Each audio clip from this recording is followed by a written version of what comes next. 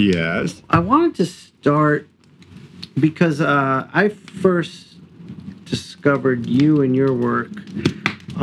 Was Jinx the first thing you did? No, it was like the first thing I did that was getting some press. I got to write up in Spin magazine if I could date myself any further. Okay. Immediately, if I could date myself, and it was that unique experience of getting some pretty decent press, but not making a damn dime, right? Like you're sitting there going, wait, am I well known and what was it you were doing for Spin magazine? Selling anything? It's Jinx, they just liked it, and they just called up and said, we want to run a profile on Jinx. So, and it was cool, and it was kind of like where I was in my career, like I was coming up, you know what I mean? And so there was a couple things beforehand. I'd done a book called Fire, which is a spy novel, and a thing called Goldfish, which was my first Goldfish, big, that's what it was. Okay, yes, it was a big Goldfish.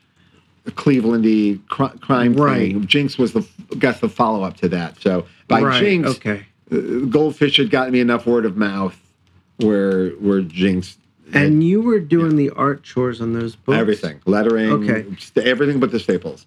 Right. Yeah. So, and even that I costed out to make sure. Do I need to pay this person? So, did you grow up drawing?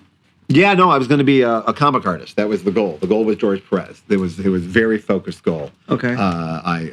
Whatever that feeling that George Perez was giving me, I wanted to give it. As soon as you figure out, that's a job you can do. Right. Like you can give someone this feeling. Oh, okay, yeah, that's a job I'll do. And I literally just figured that out like 6. Whenever the age you figure out what jobs are. And like, oh, okay, that's my job then. And then I never varied. Like even with all the verities of reality and grown-uphood, nothing dissuaded me from that. No, that's what I'm going to do. So it was all focused towards learning how to do this, how to make comics. All right, so I guess I got to learn, like, to be a penciler, I got to learn also how to do this, and I got to learn. Well, I got to learn how to write, so I have something to draw. Okay. Like that's like. Is that where you're? 100%. 100%. So you learned to write in service of your drawing. 100%. Up until and through college, and until about the time Joe Quesada told me my art wasn't great, I still thought that's where I was headed. When did Joe tell you art wasn't great? When he hired me to work at Marvel. Okay. And I thought he was hiring me to be an artist. Oh, did you? I had sent in. I apologize for. I have told this story, but it is absolutely 100% true. David Mack had gotten in the door at Marvel Knights first. He was having a very good time, and it felt like not only is it a good gig, but he's getting to express himself. Like this isn't, this is there's a bubble here, right? And I was like, oh, show him my shit, right? And and he'd read like Jinx and Torso, and he called me, and he goes, what would you do if you came here? And I literally said, what do you need an artist for? And there was like dead silence on the phone, like uncomfortable dead silence, and he goes, see, I thought you were calling, like, I thought your writing, the art was in service of your writing, and I thought you were looking for writing. Your art's not good.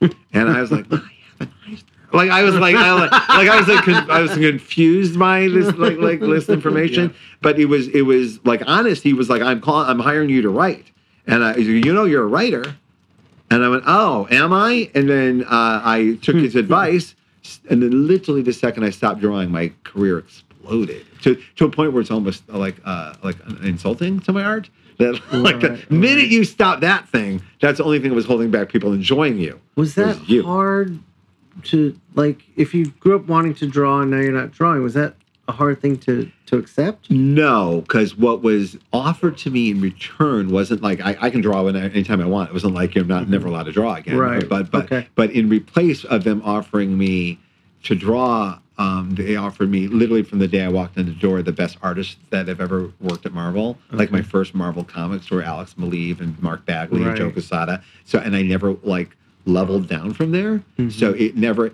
And Alex particularly draws the way I was reaching. That's what I was. You can see I was reaching towards that. Okay. And so to hand something to Alex and then him have it magically appear the way I was trying, desperately sweating, pulling, starting over, scratching, and that. But for now, to me, I conjure it. And I go to bed and I wake up and Alex has magically turned it into this beautiful thing that didn't make me sweat, cry, and hate myself. So it actually was a great transition. So it's like an awakening. Also, I was learning the art of collaboration, the real art of collaboration, and that became so addictive to me, like deeply addictive, that I threw away that other, whatever that other thing was, and we're just making comics. We're all together, and so it became about that. It did. So I never went, oh, my art, but like 15 years later, an editor called for me to draw a Daredevil cover, and I went, ha ha, I win. So nobody cared but me. Do you ever draw now for fun? Yeah, I draw. Yes, I draw for work and I draw for fun. I draw to make sure the pages, what I'm asking the artist to do, can be done even in stick figure form. Okay. Yeah, it's a visual medium. It's sure. And to this day, you can conjure it all you want in your head. You can write the hell out of it, but the artist is going to give you something that's going to surprise you. So, do you ever thumbnail? But particularly with something like Legion of Superheroes, where there's so many elements on the page, you just got to make sure the real estate can handle it. It's really advanced math on some pages, right. And no matter what the page is, and no matter what the story's about, there's only so many things it can handle, so many words, so many images, so many elements. Until it starts to crumble on itself, right? So, layouts and whatnot. But I do a lot of layouts, but don't show the layouts to the artist. Are they for you to make sure that it fits? Yeah, just what I'm asking to do, can it be done? Right. Or or if I have some wonky layout idea that I just want to throw it out there to inspire, I thought of something I think you would do. Great, here's and I'll show it to them and go, do it or don't. But here most of the time they do, because they're oh yeah, thank you. That's quite a little Valentine you just wrote me. You thought I could do that. Then no one's ever insulted by. I thought of something for you. Sure. So, but most of my world is about writing into the artist world. We've had years of arguments about at Marvel about the writers and the artists who controls the ship, what where the voice were, and sometimes, and in this generation you certainly saw there would be a sense even from the public that the writer was taking a more integral part. That was never really the case. Right. So it became obvious to us as writers, for those of us who cared about this, we should make sure that we as writers invest the artists as often, let us bring it to them, right? So I spend most of my time trying to invent the world that I see Ryan Sook living in or Alex living in. I don't have them draw my world. I try to write into their world, and that couldn't be the bigger difference in how I do things. That's great. Yeah. Do you find that that's something you feel the younger generation of writers isn't doing? Or the ones that are doing it, I don't want to make a generalization, but from what I can tell, the ones that are doing it are succeeding very well, and the ones that aren't are scratching their heads. And by the way, the same thing happened with my generation and the generation before, where there are lessons to learn. Sure. There's one great thing about this industry, and not unlike film too. People will tell you their horror stories. People will tell you, how I fucked this up, and you can learn from it and take it and go, oh, here I am in that position. What am I going to do, right? So I take it all in. Okay, because from where I stand, from outside perspective, I remember the 90s and the image boom. Yeah. And I felt like the artists kind of ran the ship, and they sunk that ship. From where I stood, it looked like the big name artists just became more interested in drawing pinups and selling original pages, and the stories suffered. And when I saw you coming up, it was like, here comes the writer.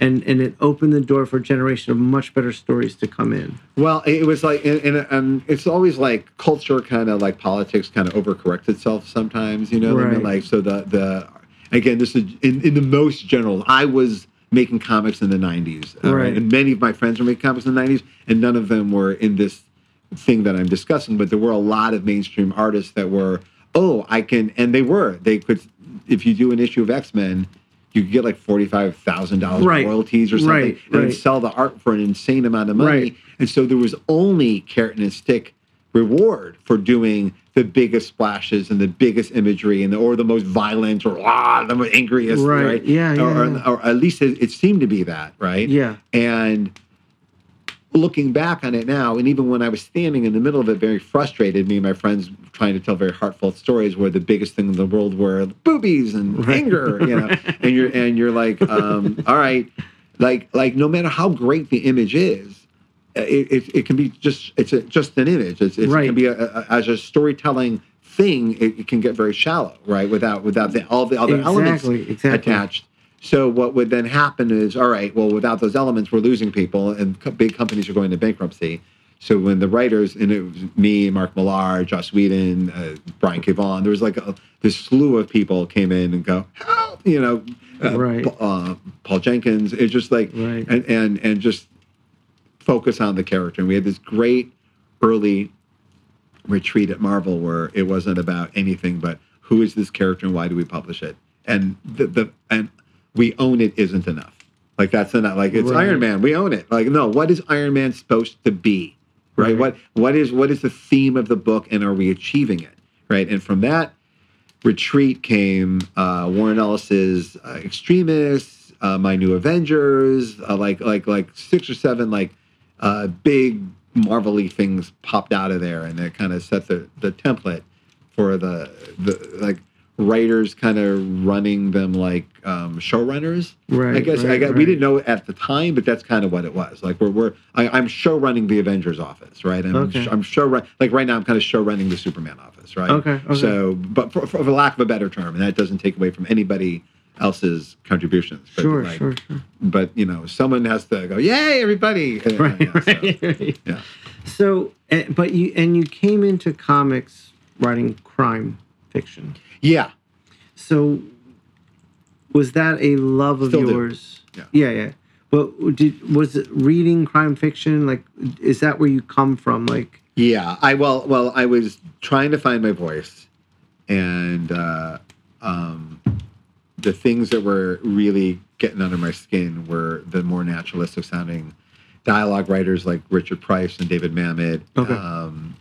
And so that flow. Is there a Richard Price book that's your favorite? Oh, Clockers, Ladies' Man. Did you like The Wanderers? Yeah. But everyone loves The Wanderer. Like that's like the classic book. But I like Richard Price is one of those guys. Like you can pick up 6 other things that like people haven't heard of, and they go, "Ooh, I'll read that." I just didn't know about it. So James Elroy. Yeah, not as much. I've read a bunch, but I like a more. I like more humor. I like more humanity. Elmore Leonard. Elmore can give. It's a little more anger. I get Richard Price's voice really got me. Like there's something there like that. The gallows humor of a cops, and like he really captured it. Okay. And there was something about that versus my lifestyle in Cleveland at the time. Like I was literally living downtown Cleveland, working in the comic book store in downtown Cleveland, which is downtown Cleveland. And not that I was riddled with crime. I was a very innocent young man, but I could see it everywhere I was. Like you can smell it, you can see it. I didn't have a car, I rode my bike everywhere. So it was a world that I related to and reflected to, and then on top of this, here comes some reverse engineering. I now know I have keratoconus, which is a degenerative eye cornea thing, which means I kind of see a film noir. Like I see very heavy shadows. Right? I didn't know this. I thought the world was just in heavy shadows, and my eyes. For people know this, a couple of people in comics have this, but it just light is a very unique experience in my eyesight. So the way like you're it is my cornea. Chiaroscuro? Yeah, my corneas are like football shaped. So everything like I see clearly, but everything is unique, right? Okay. And like if I'm not wearing my contacts, a street light will be like a rain of light. Like a stream of. It's beautiful. It's gorgeous. Yeah, it's amazing. Yeah, pretty. Yeah. No, but I literally I live in a Roger Deakins movie. Okay. I do. And then when I found out why I'm so attracted to the cinematographers that I'm attracted to and the writers I'm attracted to, it's because they speak to the way I'm seeing. So the film noir language, right? The visual language of film noir is kind of what I'm looking at anyhow all day. And that's what kind of made you say, hey, this is what I would do in comics. Because at the time, there wasn't a lot of that. There wasn't, and there wasn't any. There was, and we were just before Sin City, me and David Lapham. Yeah. I know now people remember us coming up as like after Sin City, but we were like 3 months ahead. No one remembers we sold 800 comics. No one should remember my 800 versus his, whatever. But there was like a wave of me and Brian Azzarello and like a few, Greg Rucka, we're all like kind of like ready to do some crime fiction. Okay. Right? Okay. We're all coming at it, you know. Because that's what spoke to me. Like, because I came up enjoying crime novels and really much more interested in crime comics and superhero comics. Mm-hmm. So, well, it's a fiction that you can relate to deeply. Like Star Trek, you're like, this is not my world. Like you have to take yourself completely out of your world and put yourself in Star Trek. And these crime fiction, you're about a block away from wherever this is. And you can really, your bad car ride away, like, from just all hell breaking loose in your life. Right. So that's why people relate to them so deeply. Right. And also some of us know, I don't know, you see like Lives in Chaos. And yours isn't, and you go by the grace of God. Mine isn't, but you can't help but be it. Like I find myself attracted to, or just look. I can't help but want to explore, like what's causing all this chaos. Like what's driving you to steal and what's going on? Like even at like. It's so funny, like, you get to, like, an age, too, where you're like, people are still murdering and stealing. That's still a thing, huh? Because really, it feels like we learned that lesson. That's as old as time. We're not going to, it's funny. So I got to that age. And, but yeah, so that was, all the pieces were driving it together. And also you're listening and going,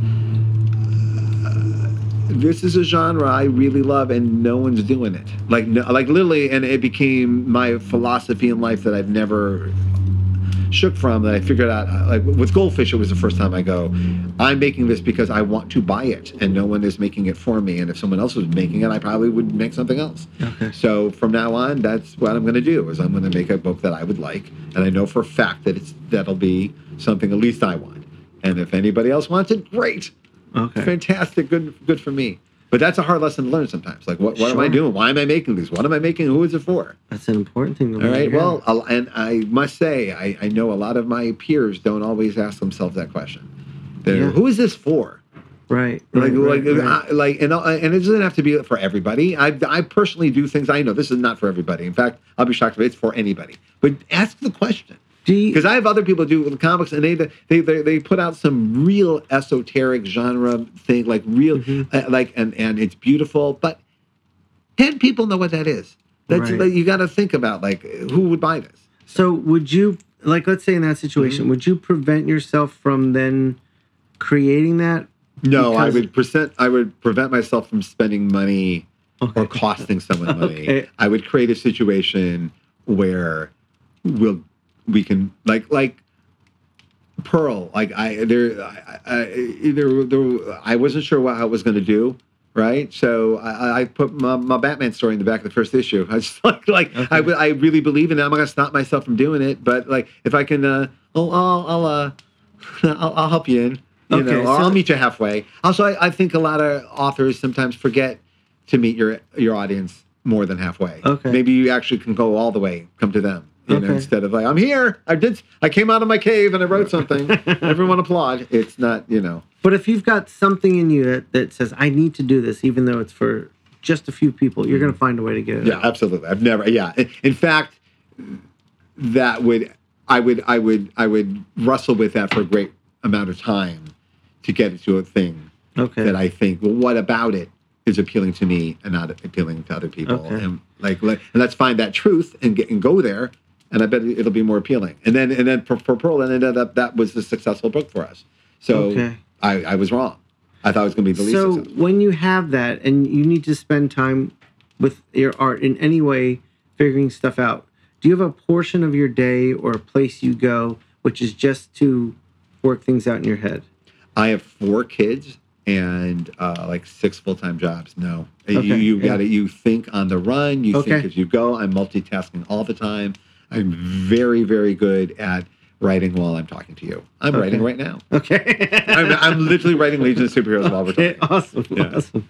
Yeah, and by the way, this has been going on since I was a kid. I trained myself this at an early age. I'm remembering back as I'm helping my kids with their schoolwork how good I was at making comics while I was doing my homework. Right, like I was still like, and I'm like, I'm still doing that. Yeah, that's awesome. All right, this is going to seem like a strange question, but I'm going somewhere with it. So I come from New York Jews. You're Cleveland. So Cleveland Jews. What's it like? Very similar kind of Jews. Was there a large community? I grew up in Cleveland Heights, Ohio. I was in part of the Jewish community. I went to the Hebrew Academy of Cleveland. So you were surrounded. And Mesivta High School, all the way to 12th grade. Okay. So I am very Jewish, and I'm the most successful alumnus that they're least proud of. I was asking because I had wondered. Oh, great! He's successful. Fantastic. With the potty mouth and the naughtiness. They look at your comics and like, what? But yeah, so I was asking because I wasn't sure if it made you a bit of an outsider, because I always see comics as like when we were coming up, it was more of like an outsider thing. Yo, for sure. And it attracted all of us to it because we were kind of outsiders. The thing I'm most deeply jealous of this generation is how like mainstream, it happened while I was making mainstream comics, so I'm deeply thrilled to have been part of that. I'm not like taking any credit. It was the whole world changed, right? But I remember like years ago, I was riding my bike in Auckland, New Zealand for a show. I was in New Zealand like an early, and there were people in Auckland, New Zealand outside reading X-Men comics, and I was like on a rental bike, and I stopped the bike going, oh my God, there's people reading comics in public. It's a boy and a girl, and they're not being shunned, and I was like, oh my God, if only America was like this. And years later, we are. It really are. Like I literally, I was somewhere today, and I like, well, what comic are they reading? I like someone's reading a comic over there. Yeah, it's very. And it's very, very cool. So I'm sorry what the question was. What was the question? Just Jews? In terms, about being an outsider and comics being an outsider. And but I remember like I was the comic guy. Like we had a very select, small group of peer group. Like we went to a private Jewish school, so it was like we all knew each other. There was like only 8 of us, right? But of my group, I was the comic guy, right? So like in the summer, I remember there was one summer vacation where we're all working at a summer camp, and I had Frank Miller's Ronin, and it was literally the only thing to read. Like there were no other books on camp, and everybody read them, and they were very visceral, and everyone really got into it. They were like, holy shit, this is a great comic, and like I was really like sharing it with my friends. It was really magical. Like summer for me, like everyone kind of understood me a little more. Yeah. And I remember like that was a feeling. I'm going to pursue this feeling from now. I'm not going to hide my shit so much. Like, I never hid it, but I never like laid it out. Like I never like, hey guys, look at my comics, right? And it was shit I was proud of, except for my best friend. So ever since that like summer, I like owned my shit more. And even like I remember like being on a plane, and I was like reading a comic like was porn. Like I was a writer for Marvel Comics, and I was like reading it like this. Like I was like I don't know what's seen him. I'm reading Power Man and Isis. and then that thought entered my head. I was so mad at myself for even entertaining the thought that I went.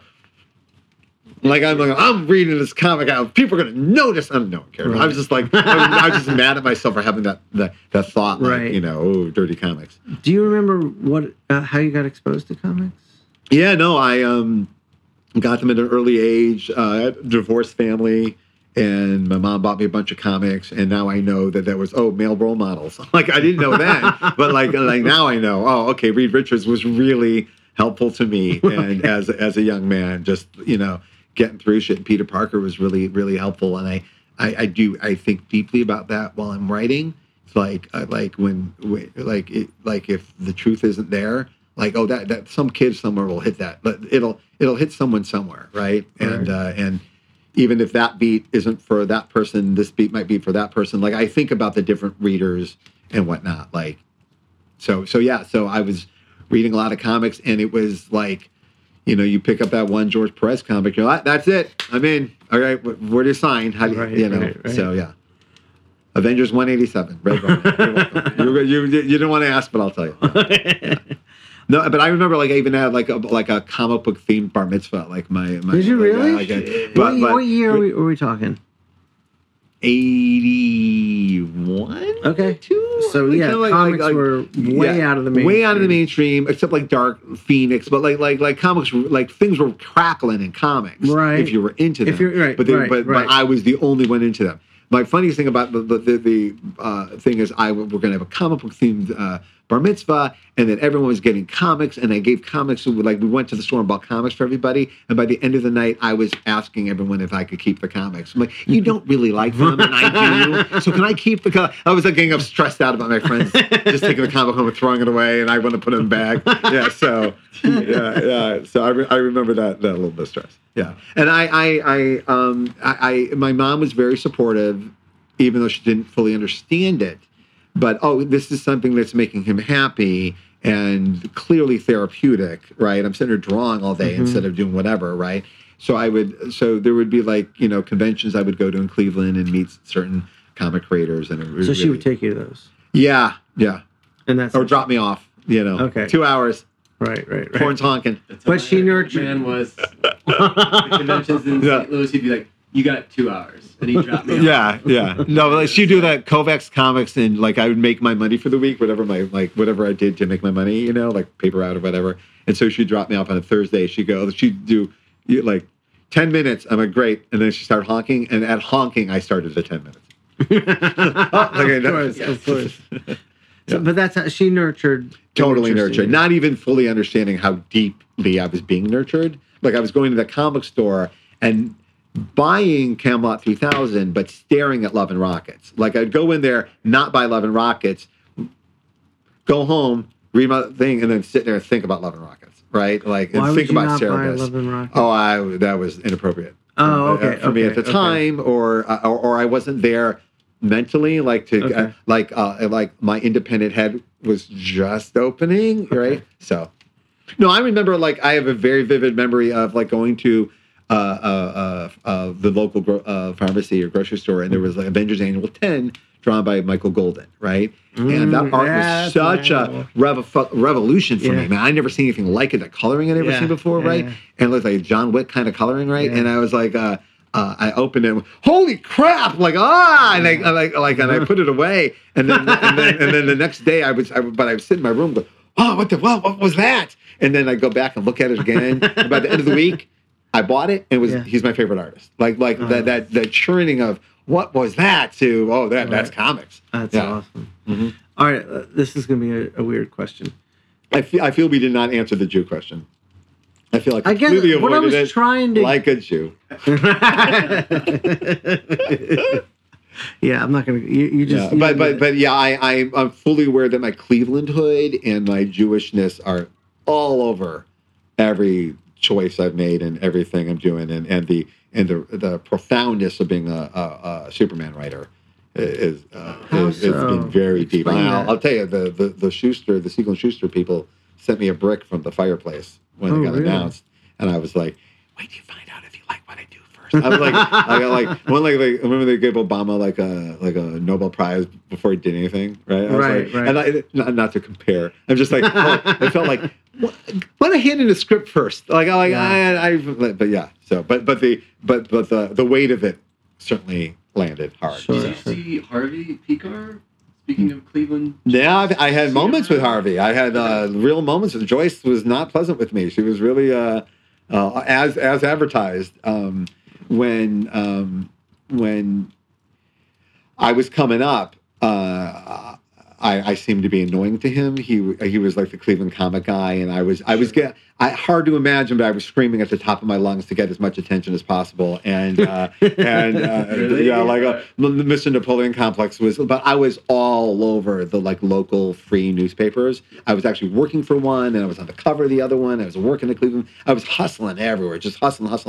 So I was annoying to him, and he actually called a friend of mine who worked at the Cleveland Plain Dealer and yelled at him for writing about me. Interesting. Yeah. And then a year later, I was being interviewed by what would be the Willamette Week here in Portland, and at a coffee shop, literally sitting there just like there's comics all over the table, and Joyce Bradford, who I never met in my life, just come up and went, who's the comic book person here? Who is this? And I go, me. She goes, I'll speak to you when you're done.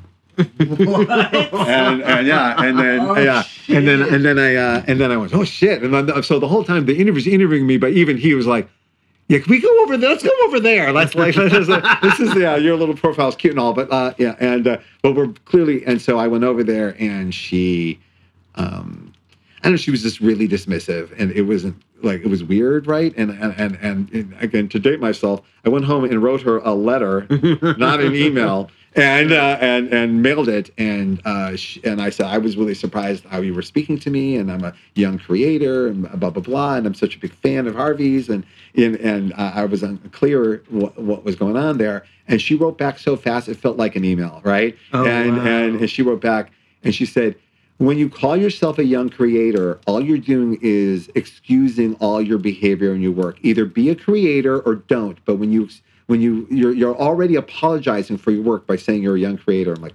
shit, she's right. like, yeah, you're fucking right. You know, like you hate when you get good advice from someone who's annoying you. Yeah. And then you know it sticks forever. Well, that was mine. And I every time I felt myself putting an adjective in front of something I was doing, I'm apologizing. Stop apologizing. Right. Yeah. So she did. She turned my head. And I went to one of his. He did for his cancer year, I went to one of his book things there. It was really, it was a little intense. Yeah. Wow. You guys were the Cleveland. The Cleveland, yeah. John Greener. Yeah, He is the Cleveland comic. He had 100%. Yeah, it was me and what's his face? Dahmer. The guy who does the Dahmer comic. I'm totally blanking. And we did a show together too. Durf. Durf. I'm sorry, I just blanked for a second. Durf in the City. If Durf was a Legion of Superheroes, I remembered it immediately. A lot of this memory in my head has been pushed out of the way for the Legion of Superheroes. It's completely fucked up my frontal lobe.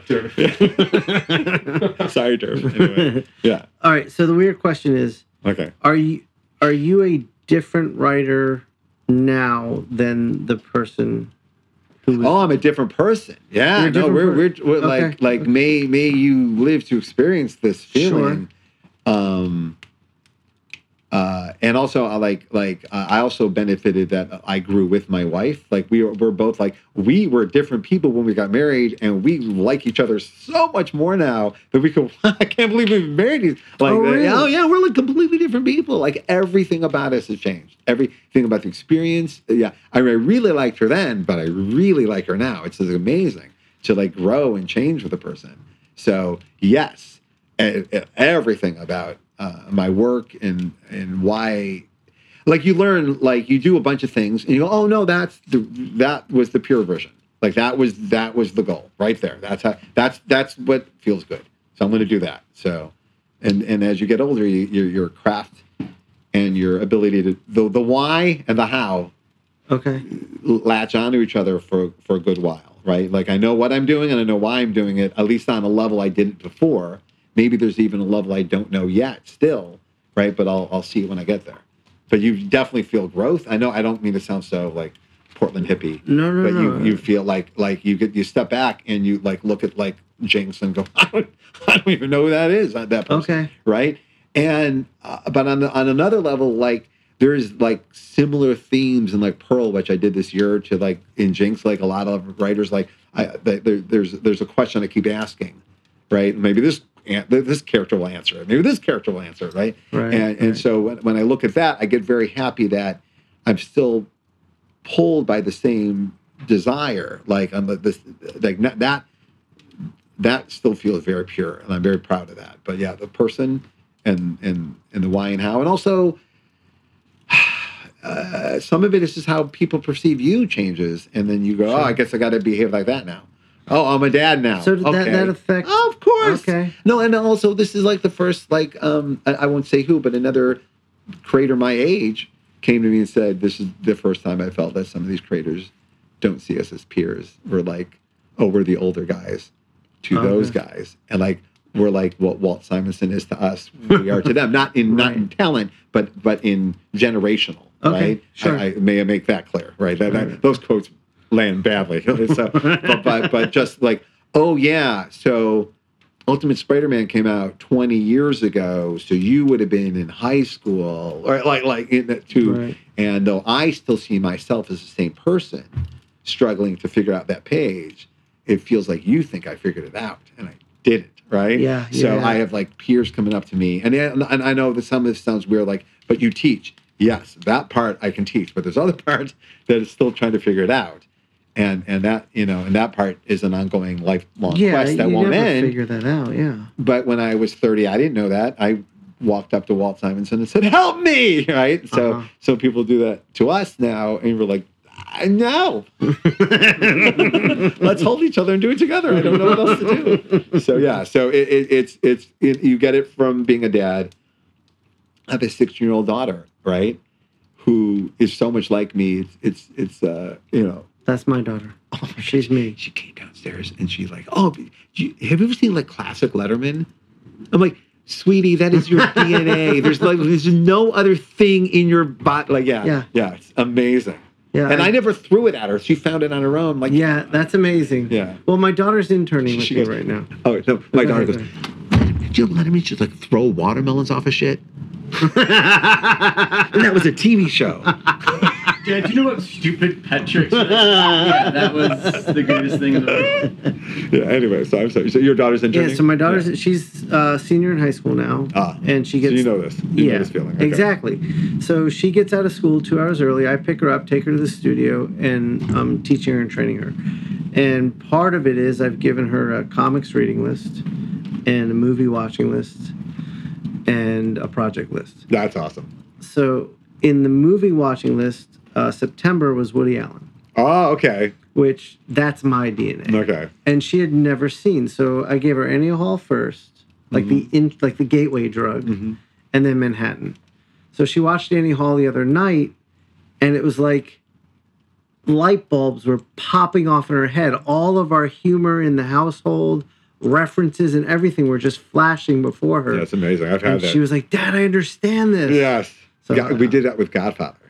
Well, that's on the list. Oh, yeah. I mean, Godfather's our holy grail. Big win, because also I hadn't seen it in 4K. Like I've spent like thousands of dollars on prints of Godfather over the years, right? Like so, like I'm like, oh, okay, we'll just hit the Amazon has it on 4K, right? Right. It looked a million times better than any copy I have. Ooh. You could see the dust on the hoods of the car, right? Yeah. And the whole movie, I'm ruining it. I'm just so like that's the whole movie. Dust. Oh my God, you could see the cheeks and Did she enjoy it? Loved it. Oh okay, no. Because the hurdle I'm facing is my wife and I, every Thanksgiving and every like holiday break, it's just The Godfather is always on. It's what we watch when I'm cooking. No, I never showed it to them before. So they had never seen it, but it's in the background, and so like my daughter's like, "I'm just not interested in mob movies." I'm like, "You're my daughter. You're going to be interested in mob movies." And it's also not a mob movie. It's a family movie. Well, that was my exact statement to her every time. It's a movie about family. So I'm like curious, like, is she gonna like this? So your daughter loved it. Also, recognized every actor from other things that she'd seen, but never seen Diane Keaton at the height of her powers. Okay, right? That's a formidable thing for a woman to see. Like, holy shit! Absolutely, right? Like, and Al Pacino being Al Pacino. These are, and also like fucking Shrek has done every Godfather joke in the world, and she went, like it was a lot of the whole movie was like it's like pop culture. And my daughter at a young age fell in love with Greek tragedy. Okay, I'm like, all right, you're gonna like this. Yeah, totally. I pause for a second. I'll tell you a funny one. Okay. This isn't for air. Turn it off? Just for a second. It's a funny one. Hold on. Press pause. Okay, so let me make sure. Yes, we're recording. Just as a fan note, I showed Jim this earlier. Eric Powell just did a Godfather 2 poster for Mondo. Oh man! It's the best thing he's ever done. It is the most beautiful I can't wait. poster. That's awesome. So, but I do know that the Jewish thing and the Cleveland Jewish thing was when I was making comics, and rabbis were trying to like connect with me and it would be, hey, Superman was created here. You would get the knowledge that someone from here did that. Right. So, I can do that. Well, like, a little Jewish boy from Cleveland did this. I'm a little Jewish boy from Cleveland. Right. Well, that was the first thing I made my daughter read was Will Eisner's The Dreamer. And it was to expose her to Will Eisner, who is one of my biggest influences. Sure. But also to expose her to some of the history Way to go of on this. With that Will Eisner thing. Yeah, I know. But yeah, to expose her to some of the history. And so she really got into that. Mm-hmm. And it was surprising, but it's nice. Also, Will Eisner, the theatricality of the expressing this is almost cartoonish. Like it's almost like Warner Brothers cartoon. Like it has like there's a language there that they're understanding. So it's right away. Yeah, it's great. Yeah. And she picked up on. She said, "Dad, it feels more like a stage play than a movie." And I was like, "Well, that's she's right. Exactly where he came from. Theatrical lighting. Yeah, that's right. Yeah. All right. So that Jewishness is part of it, and I do find myself like rotating back to like stuff from childhood that you can't help. Everyone does it. Sure. So yeah, it's all in there. All that Cleveland Second City mentality. Right. When'd you leave Cleveland? I left Cleveland September 11th, 2001. Good day to travel. And we came here. We were traveling. We did a road trip here and then from landed Cleveland here. to Portland. My wife was stuck in Cleveland, and I did me and my brother road tripped with the dogs here, and then landed here on 9/11. And then literally it was like the postman came to the door. Goes, "Oh my God, you hear what happened?" And I go, "No, I don't have a TV." He goes, "Oh my God," and ran away. And I went, I literally don't know what happened. And I had to go, literally went to Fred Meyer and stood in the electronics section like it was the 1950s. And so. Whoa. That's fine. We were moving on the 9/11 too. We were signing a lease. We were in Savannah. But total chaos. Anyway, so came here, and we came here because we were going to build a family. We were going to build a multiracial family, and we had friends that lived here who were living a lifestyle that seemed really, really healthy and good. Yeah. And in Cleveland, there's still some real hardcore racial anti-Semitic shit that goes on, and it doesn't happen here. It just doesn't. And even though there's other racial issues in this part of the country, you don't have people yelling the K word at you when you're walking home from Temple. I'm in Atlanta, so it's not that far. Yeah. But we thought, if we could offer our children a better platform in which to grow, then let's do it. And it was going to be either Portland, Seattle. But when my wife visited here, she said, "I really hope you like it here because I just bought a house." And she was right. No, she goes, I think you're going to love it here so much. I think I found our house and I bought it. So growing up, you had some anti-Semitic experience. Oh yeah. I mean, there's not a Jew. I'm not exclusive to that. Yeah. No. I'm just wondering how that. As an adult, I have. Right. Yeah. But how did that? In fact, very recently, I have. Yeah. Oh, really? Just last week. I was the most craziest shit that happened to me. I was on the cover of the Daily Stormer a couple of years ago, which it's gone now, but that was the Nazi website. People know what it is now, but they didn't know. But it was like 2 a.m, and I was just like writing, and I was like hopped on Twitter, and I was like, it's not everywhere. It's like 30 Nazis are hitting you really fucking hard, but it feels like the world. Like 2 a.m, oh my God, it's and I didn't know what was going on, and with a little bit of reverse engineering, I found out that I was the headline story on the Daily Stormer with little Jew horns and the swastikas, and because I had created Riri Williams, I was going to get a spanking, and so the headline was Jew writer, blah blah blah, and so. But it was so funny because I went, it's 2 a.m. There's no one to call. You're like, oh my God, what am I gonna do? Holy shit! Right. And then I'm like, okay, who can I talk to? And then I'm like, Raka, and I texted Raka, my angriest Jewish friend, and I go, you up? Like, yeah, you up? He go, what's up? And and then he go, and immediately go, listen to me. No one has everyone love their work. Someone's going to hate your work. Nazis hate your work? Great. You're on the right side. That's it. I'm like, that's it. That's all I needed to hear. Thank you. I just needed someone to steer me into the right thing. So yeah. So yes.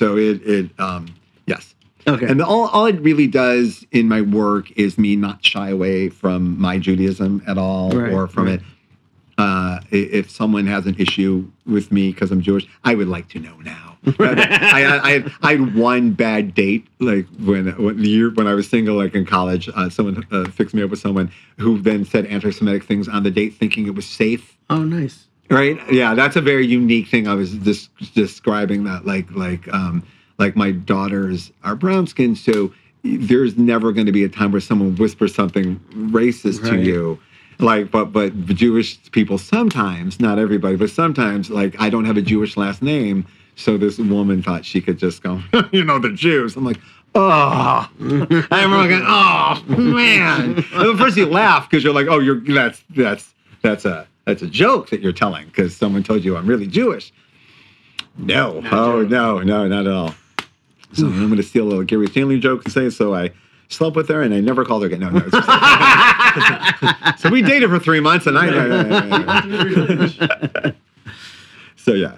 Okay. And also I do know that sometimes there are pockets of our culture that are told to tone down the Judaism sometimes in their pop culture work so everyone can enjoy it. This happened recently. A friend of mine was told to tone down the Judaism so everyone can enjoy it. And when I hear that, I triple Jew it up. I go. Where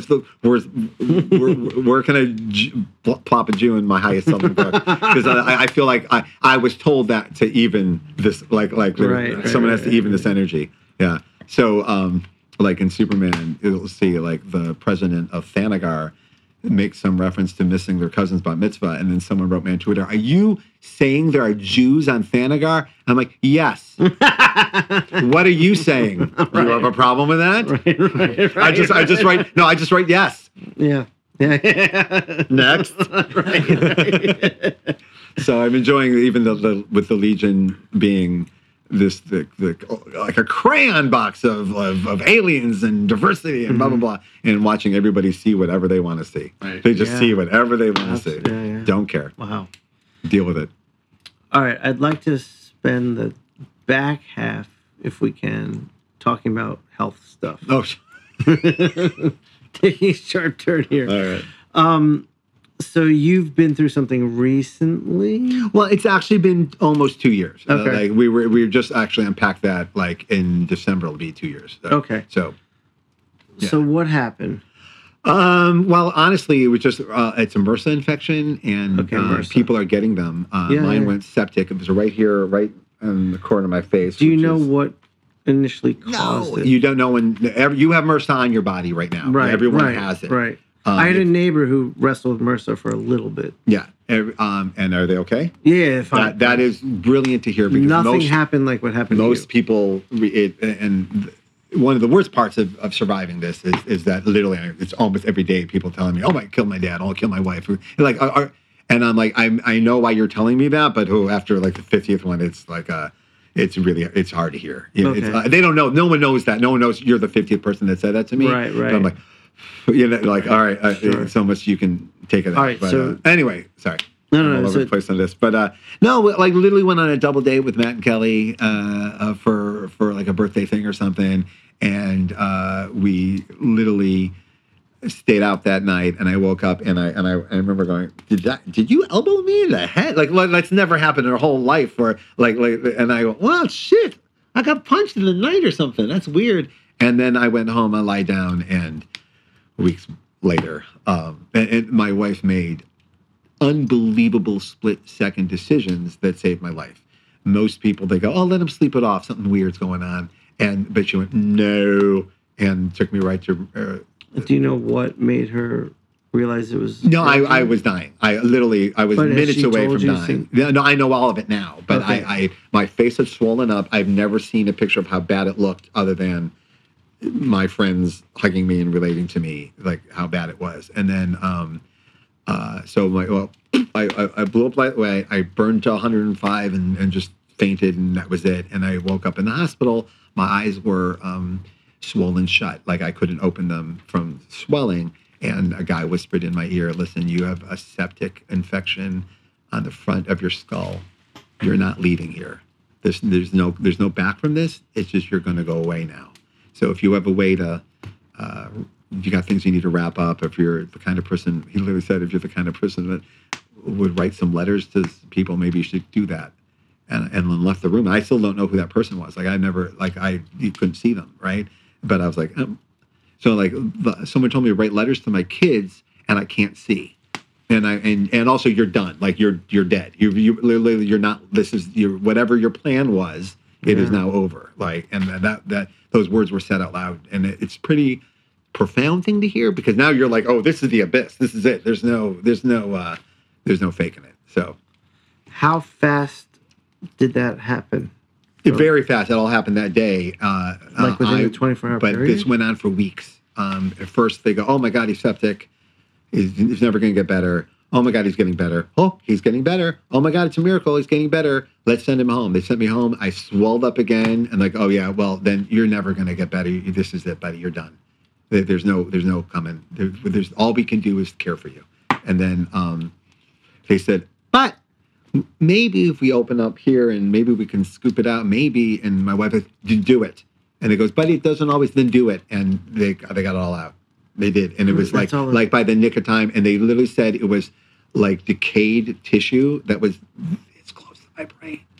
They're close. Like literally they were skull. 20, he said 20 minutes away from just done. Yeah. So she was right that day. And then 2 weeks later, she was right again. And this had, by the way, my wife had just had a near-death experience 3 weeks before. Oh, really?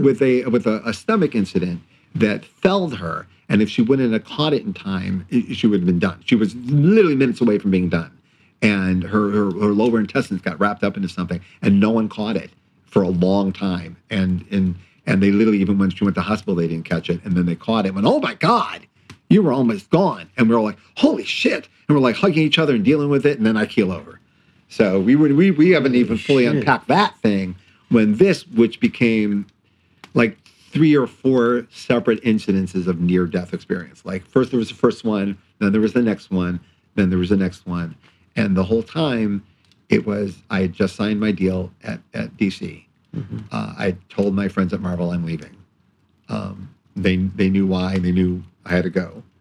But I still had like 6 or 7 more issues left to go on this massive Marvel saga I'd been writing. Mm-hmm. I had 1 issue left on my Spider-Man run. 1 issue left. I didn't think I was going to get to write it. I had 6 pages left on my Defenders run, and I literally crawled to my desk and like through squinty eyes, like tried to write a couple panels, and I handed them in. Like I'm like, please, let me just like, I'm sitting here in the dark with nothing to do, and all my dreams are like, they washing away, and to a miraculous thing, Marvel, even though I literally had said bye, Marvel said, everything's on pause. No one's touching anything of yours.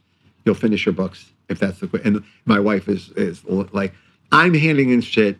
They're confused why I'm handing in stuff. My wife's like, don't talk to Brian. He's literally in a coma. He can't be talked to. And I'm, but at 4 a.m, I start handing in something. It was like, and not spell checked. It was weird. So Tom Brevoort handled a lot of that nonsense. But, and then DC, who we were just getting to know, were like, okay, all right. And so one day I was well, and one day I wasn't, and one day I was well again, and then all of it was over.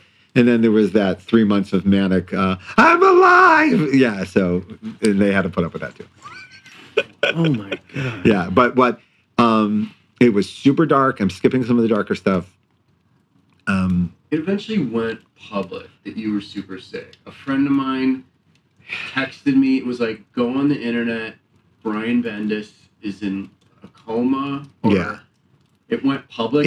Everyone was like, what stage were you at when it went public? I don't know. I wasn't even conscious for most of this opportunity. Sure. Yeah. I will paint the picture that I woke up days into this. I woke up in fractions just in the corner of sleep with a baseball hat on, and I'm like, how long has he been here? Oh, he's been here all the time. Yeah, and then Rucka would come in every night with a bag of Hanukkah cookies from that Helen's bakery place on the thing, or these butter cookies, and just sit there and whisper to me about Superman. Just whisper, like keep my mind off it and talk about Superman. And I get emotional when I talk about it because it was like, because I've been friends with him for decades. I had no idea he was that good a friend. Like I never needed him that much, right? And like he used to be an EMT worker, so he has this whole bedside manner that you would never even guess because he's such a Lewis Black kind of character. but there's this whole other side to him, and he really all him and Kelly and Matt and Mike and everyone was just constantly coming in and distracting me. And of course, every time I just open my eyes, I was just thinking, like everybody was looking at me in abject horror. And there were sometimes I would feel great. Like I would I don't feel bad today. I'm like, let's get the fuck out of here. I remember like, do you think I can go home today? Honestly, I think I can go home today. And I remember I look over, I see David Marquez going like that. I'm like, oh, I'm not going. like he had no poker face at all. And yeah.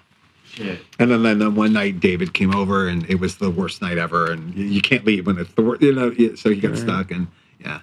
But then it's over. Then they got this stuff out of my skull and Dr. Rogel, whose name I remember because I named Rogel's R after her, and yeah, and I got to go home, and I got to also hit the internet. It was like right when you got out and recovered, everyone was like, "Holy shit!" Because it almost was over like that. It was very traumatic for my kids. It was very, very hard. Particularly one of my daughters has already lost her parents to viral infection. So this is who needs this, right? And who wants to be who wants to be that? So I was so grateful just for that I was able to survive, so I can go home and not scar them forever. So yeah. So what has changed in you since then? Well. Now I'm a living cliche. Now it's you really do.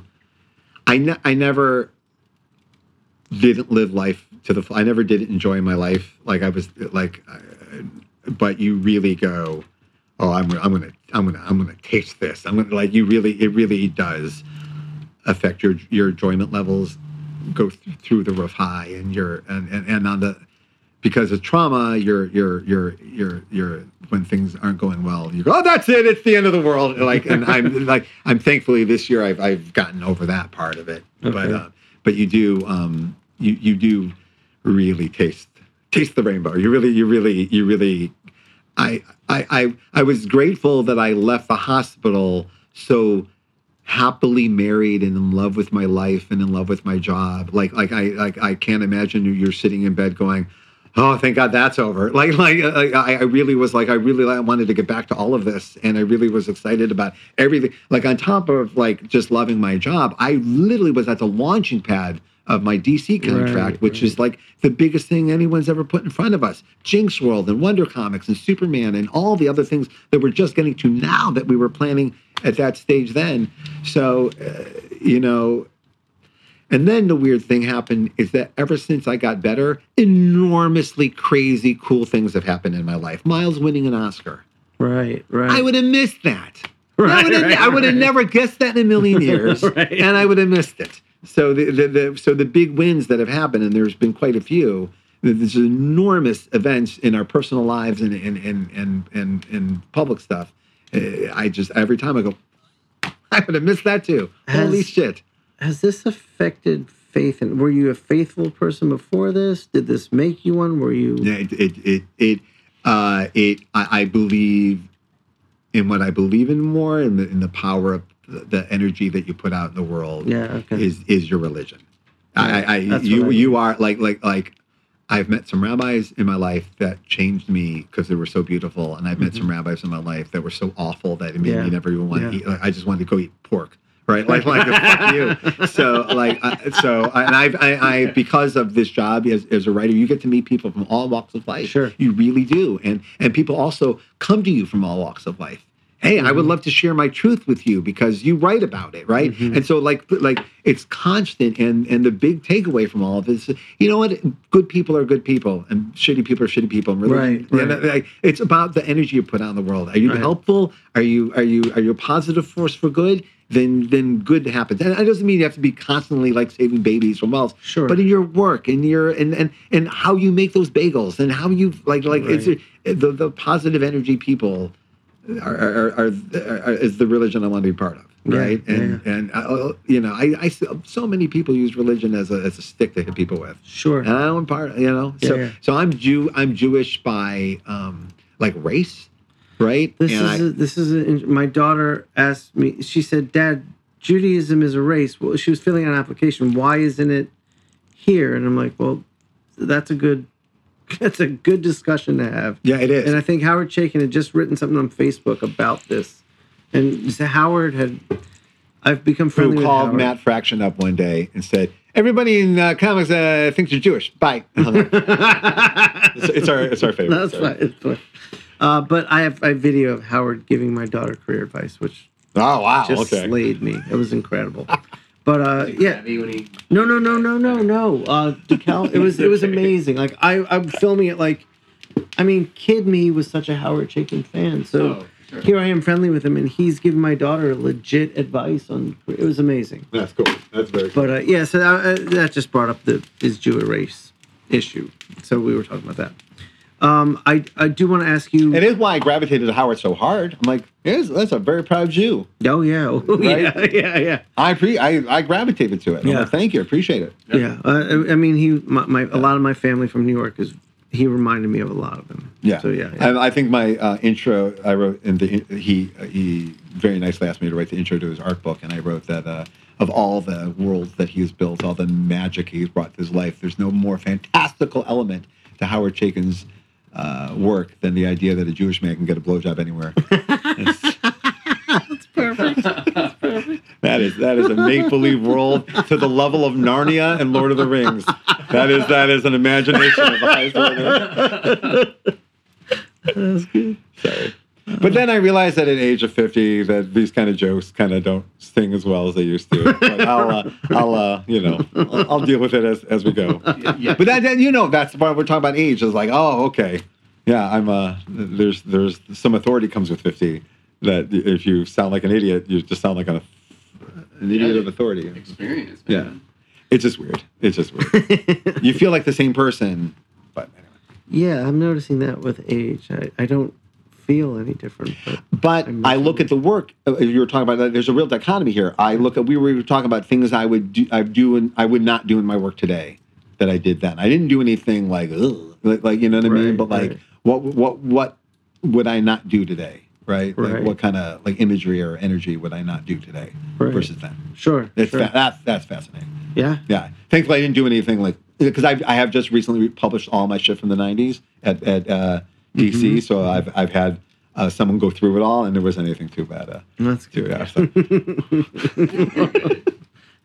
You weren't producing Faust level stuff. No, and I was more worried about like either the Howard Stern, like the Quentin Tarantino world that we were living in, where we thought like certain language was okay as long as there was an artistic license to it, which I don't know if I'd agree with today. You know what I mean? Like shit that you grew up in Cleveland hearing that you go, oh, okay, yeah, you can just do that, but no, no. So that I'm more that than anything else. Yeah. So, since you've healed, I assume it appears you made some dramatic life changes, nutrition for one. Well, that's the other funny thing. No, I actually lost the weight before I got sick. Did you? That was the other one too. I'm like, are you fucking kidding me? I lost the weight to the point where nobody. How long before the MRSA episode did you lose the weight? A few months. I was running around like healthy and like there's pictures of me like skinny and I'm like, God damn. What made you lose the weight then? I didn't mean to gain it. I don't know how else to put it. I like that was never the plan and I remember. That's never the plan. No, but I remember like people like someone on Twitter go, you big fat hacky asshole. I go, fat? Like I was like, what? Like I was a little denial too. And I but all through like childhood and like all through college, I just eat whatever the fuck I wanted and just ride my bike all day. And then slowly, and also there was the Cleveland humidity that kept me skinny. And then when I moved here, there's not a humidity, so I'm not like I'm riding my bike all the time. I'm not sweating like a New York waiter, right? So and then I'm writing less and less, and now I have kids and I have a responsibility, stuff like that. But I'm still eating a party tray of chicken nuggets. I'm still like hunkering down with a cake while I'm working. and I'll put a cake. And every time I write a sentence worth a goddamn, a little bit of cake. Right? And so after 20 years of that, shock! Your eating was a celebratory. I would wrap it around celebratory, but now I know it was stress eating. Now I know it's creative stress eating, and once you get wrap your head around it, you can get rid of it. You're the second person to have a funny cake story like that. I had Phil Hester on here. Do you know this story? No, but me and Phil are we're very similar species. Right. We're so aware of each other's similarities that it's a little off-putting. He was sat next to Bruce Timm at a convention one day and had to sit there watching Bruce do all his commissions and said he felt so awful about himself.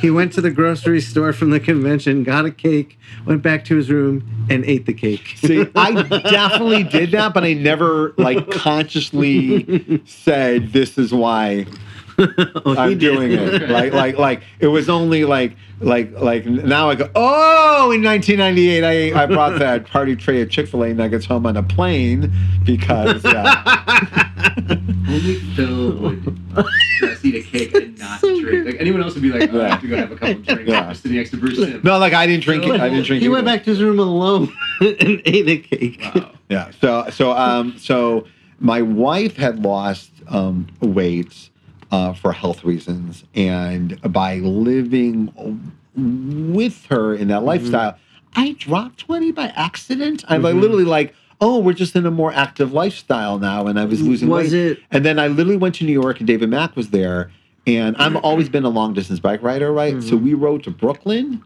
and I used to I would go on a 9-hour bike ride, come home and eat the city. I'd go, oh, there's a Benny. Literally where I'd stay in New York, there was a Benihana's, and there was oh, I could really make a whole thing of this. And I would ride 10,000 calories and then go home and eat 30,000. Right. So I just flipped the math. Genius. So yeah. So now I just eat within. Also, I've stopped.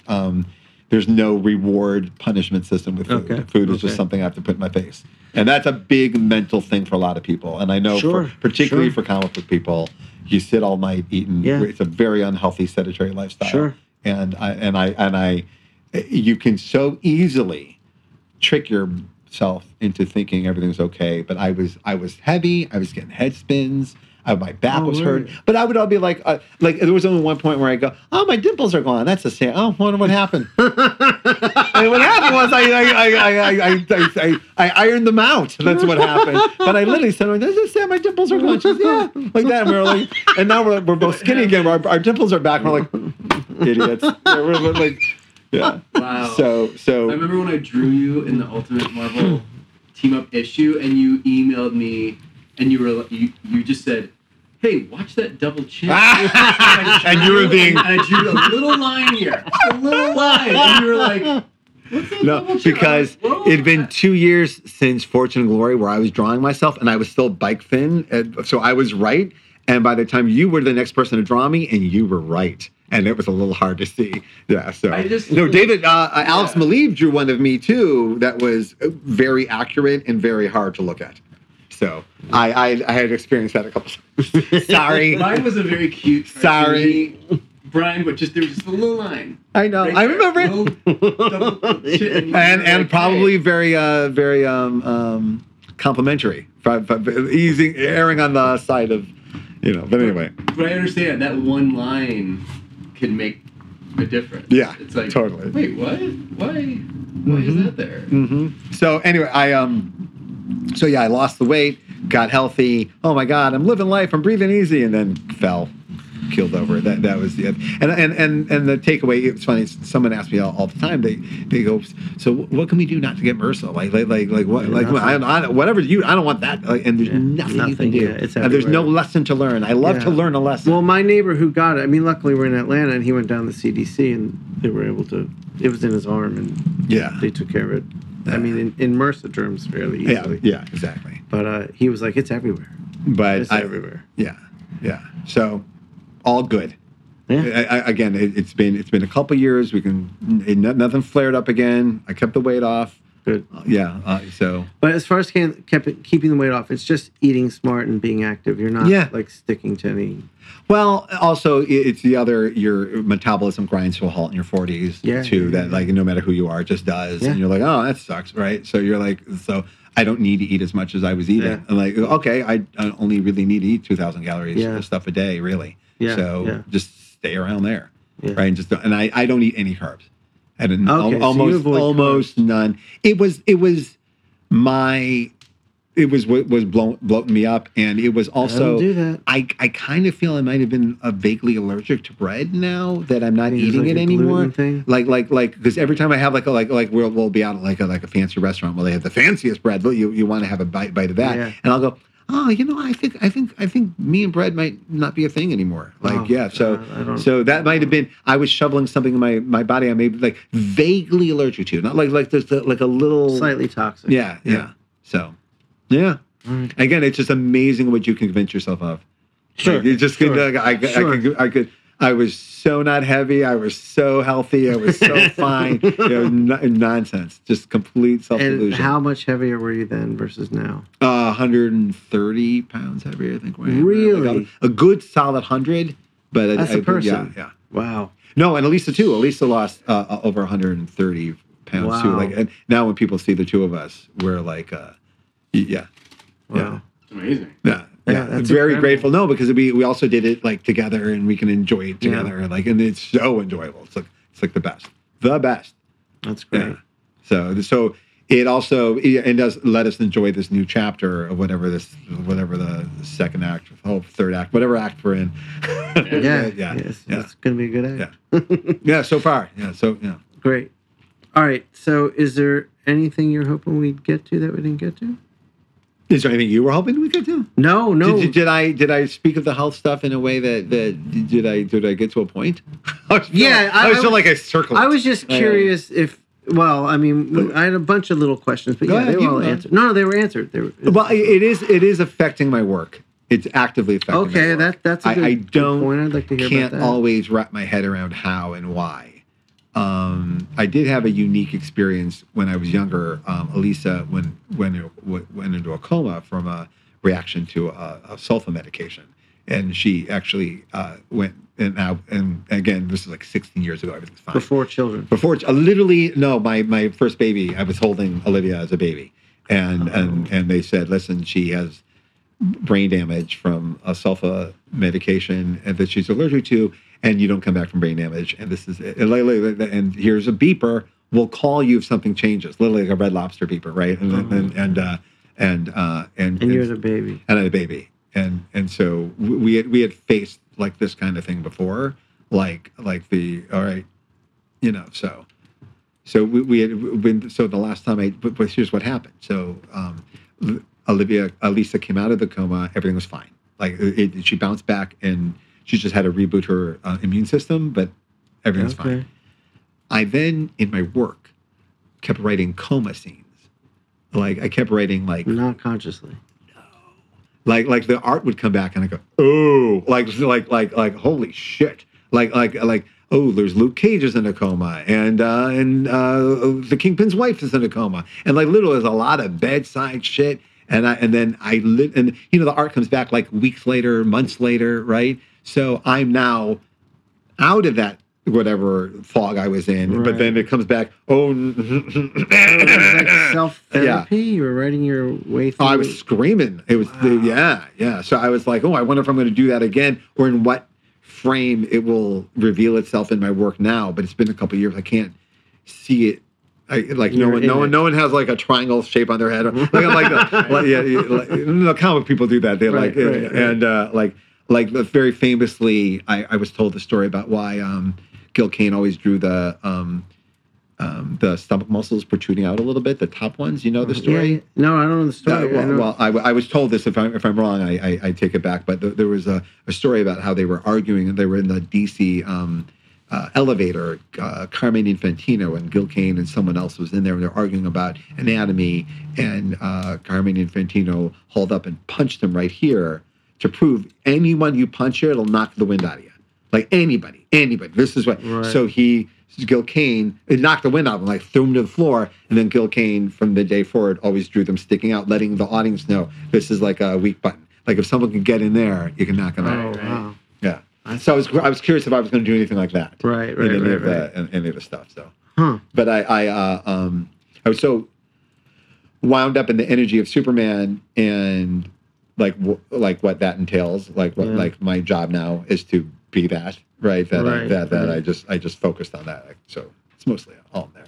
So you think you're working it out? You just can't see it yet. No, I am working. I can see little parts. I can see the parts where, like, you know, I'm a dad and Superman's a dad, and and for all that Superman can do, there's so much he can't control. You know what I mean? And you get to, like, we are men with, you know, big responsibilities, and also very aware of how much control we have over it for real, right? And that's a really hard pill to swallow sometimes.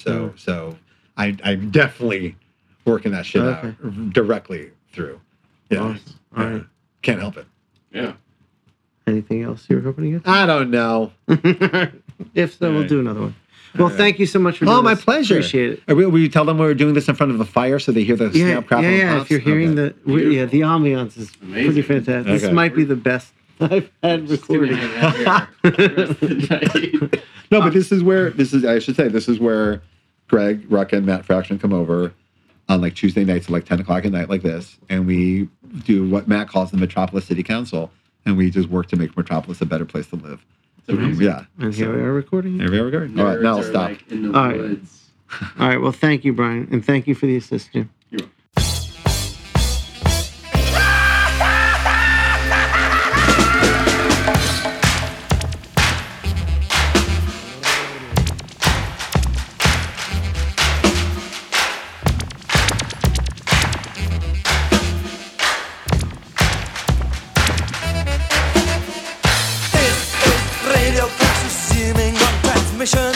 Beaming from the mountain top using oral ammunition.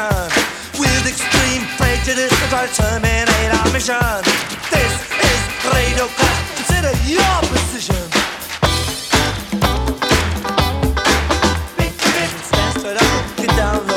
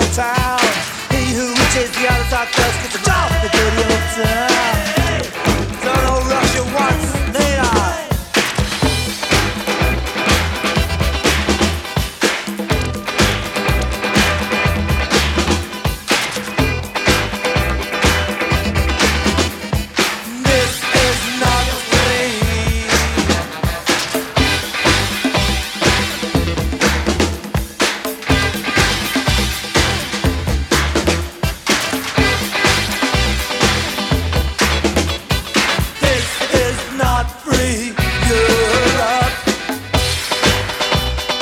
No, no, no, no, no. Law and armed force network.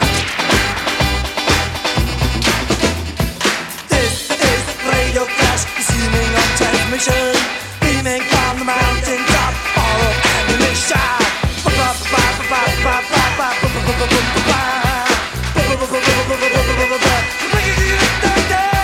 This is Radio Clash, spewing information. Nothing is real as it clicks to look at use careful calculation. Bribery, distortion, lethal legislation. Security is a lock and key, except no other explanation. This is Radio Clash on pirate satellite, orbiting your